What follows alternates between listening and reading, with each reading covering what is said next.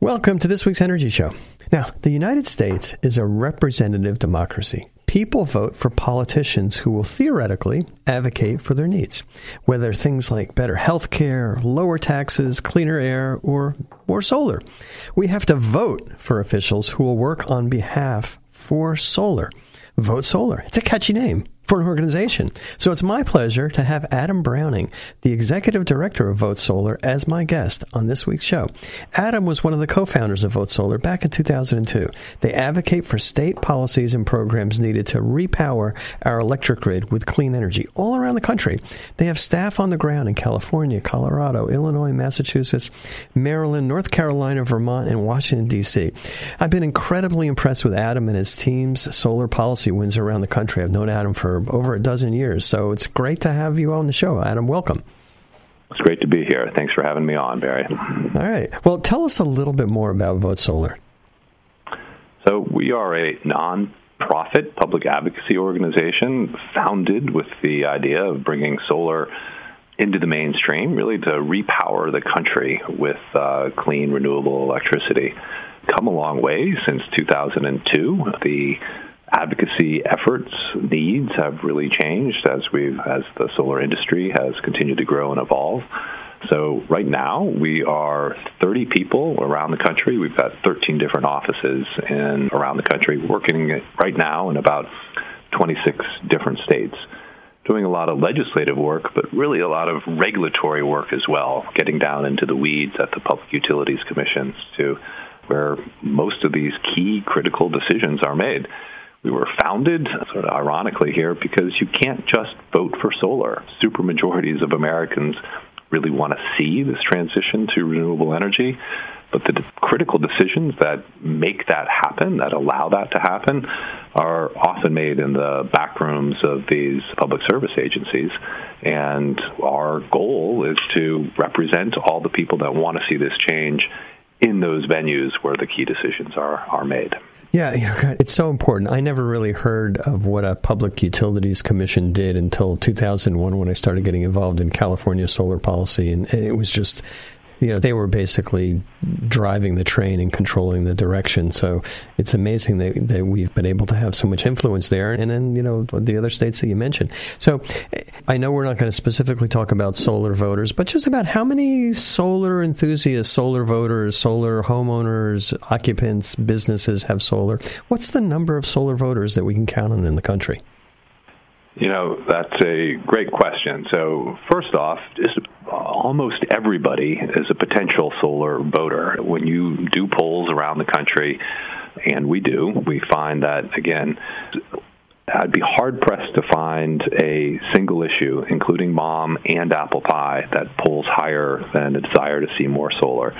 We regularly see support for renewable energy and solar in specific in the 90th percentiles. It's really something that unites this country in a particularly divided time.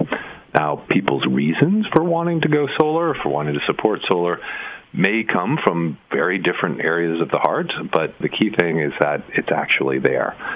The tricky thing is turning that type of latent power into actual political power, and that's a big part of a lot of what we do, is to organize the people that are interested in seeing this change and helping them to be effective. So like I said, like we were talking about earlier, many of these key decisions are made in public utilities commissions. Well, you need to really do a lot of work ahead of time in order to develop a record, in order to get key solar decisions ready to be voted on. And then you need to bring the parade to show these policymakers that when they make the right decision, there's a lot of strong political support for the right way to go. So right now, our membership is around 100,000 around the country. Now, keep in mind that there are nearly around 2 million solar installations right now. We have a long way to go in order to ensure that everyone that has a solar installation on their roof is a solar customer, also is a part of that solar army that's there to defend and expand key policies that help solar grow. So that's our goal right now, is to capture all the Americans that are interested in seeing this change and making them effective advocates. To do this, we have a new campaign called I Heart My Solar campaign, developed in partnership with a fellow organization called Solar United Neighbors. This allows anybody to go on the website. It's I Heart My Solar. You can get it off of Vote Solar. And take a picture of your solar system on your roof, and then it will send that pictures say 1,000 words, as they always say, to all of your state and federal elected officials, along with a message about your solar support. So right now what we're asking is all solar companies, especially residential solar companies, share this opportunity with all their customers so that people that we know are really interested in solar because they've purchased it are able to connect with Vote Solar in order to become stronger solar advocates, effective solar advocates around the country. That's key to show how much groundswell grassroots support there is. How do you balance the various solar market segments? We talk a lot about residential, but in terms of the number of megawatts installed, utility scale is bigger, and commercial's kind of always out there as a big potential market. Yeah, that's a great question. And, the answer is that we really work hard to support them all, and not just because we want to be equitable, but because we think that strongest solar market is the most diverse solar market. Diversity brings strength. Distributed generation really brings strength. So one of the most, exciting movements happening right now is this call for 100% clean or 100% renewable energy. And we've seen around the country, like this past legislative cycle, I would say has been the most impactful, bar none, when you look collectively at all the bills that have been passed. We've seen incredible support for the really incredibly high levels of renewable energy. So from 50% in Maryland this year to 100% clean in New York, New Mexico, Nevada now has a path to 100% as well. So our question is if you're 100% clean energy, does it matter what that looks like? And I would argue very strongly that it does. It does indeed. We need to really lean forward on a energy system that includes both central station for real scale, but also distributed generation for real value. And the path forward, particularly when you start looking at a grid that is run on really high levels of variable renewables, in order to really integrate to run that grid reliably and safely with so much of these variable renewables on board, you really need to have a customer-centric system that depends upon customers being able to install battery storage that allows customers to generate their own electricity and to be compensated for changing their grid beneficial behavior through demand response programs. That is the lowest cost and highest resiliency path forward.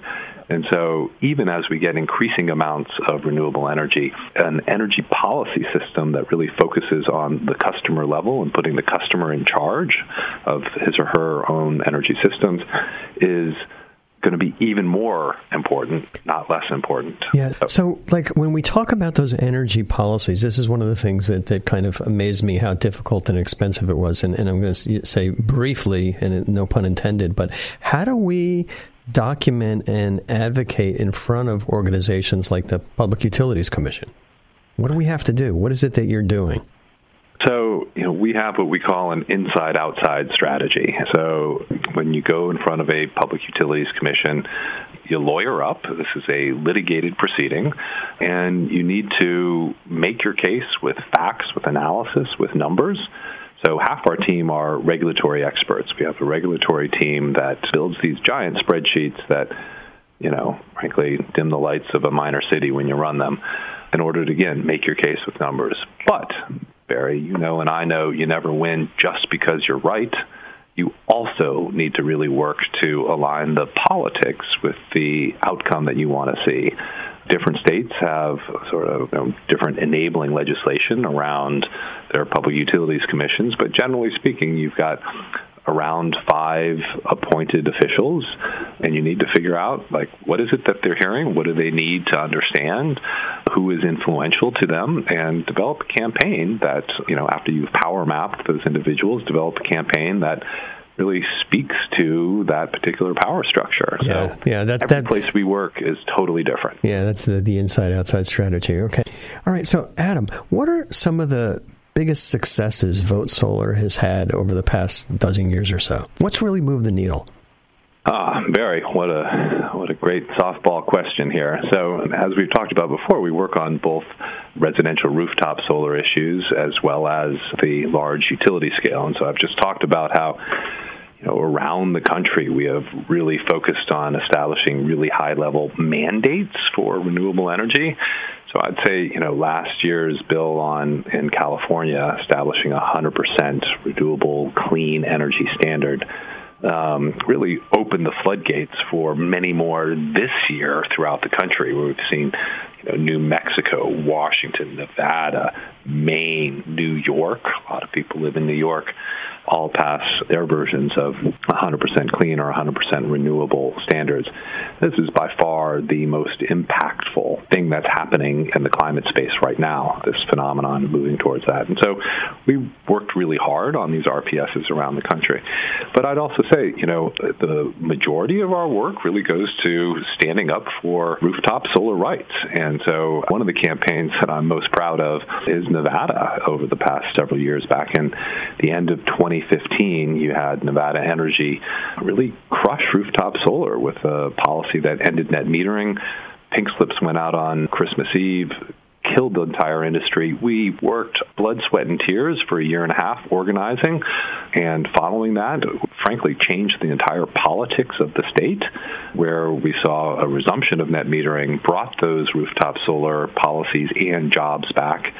And since then, some of the most successful state-level legislative sessions of any state anywhere, where you pass major legislation that puts the entire state on a clean energy path going forward. Yeah, so we need more of that. So I'm going to just kind of jump ahead to, and this isn't a softball question, this is just like really important, but how can people, solar customers, businesses with solar, people in the solar industry, how can they support Vote Solar? What is it that you need from people who are interested in solar? Well, look, first and foremost, democracy is a contact sport. You have to get involved. And so if you go to Vote Solar and hit our join button and become one of the Vote Solar member activists in your area, we'll always apprise you of the opportunities to get involved in the most important local battles, whether it be legislative or whether it be regulatory. We'll plug you in and give you an opportunity to be heard when the time is right for that. If you are a business, join. You're not a part of your state SIA or your national SIA, you really ought to be. We all need to band together. Utilities look at policy as a revenue driver, and they put money into it accordingly. Solar industry, frankly, I know so many solar companies, were founded based upon real business people and enthusiasts over this incredibly cool technology, and it didn't really plan on being policy experts. Investing in policy, frankly, is just non-optional. Yeah, I had to buy a suit because in order to show up in Sacramento, it's going way back to 2001. Changed your life, isn't it? Right? But that's the point, is that this is not an optional part of anyone's business. And so from the individual level, we don't represent the industry. We represent the individual. We like to work in partnership with the solar industry. And anyone, if you're a part of that 91% of America that desperately wants to see this transition to renewable energy, whether it be for climate or whether it be for your pocketbook, then I urge you to join Vote Solar, and we'll plug you into all those local state battles in order to make it happen. Now, what about financial support? Is that something that would be helpful? Absolutely. I like to say that solar energy falls free from the sky every day. Solar policy doesn't. It takes real work. It takes real money in order to make it happen. So most of our support comes from foundations. We spend a lot of time writing grant proposals.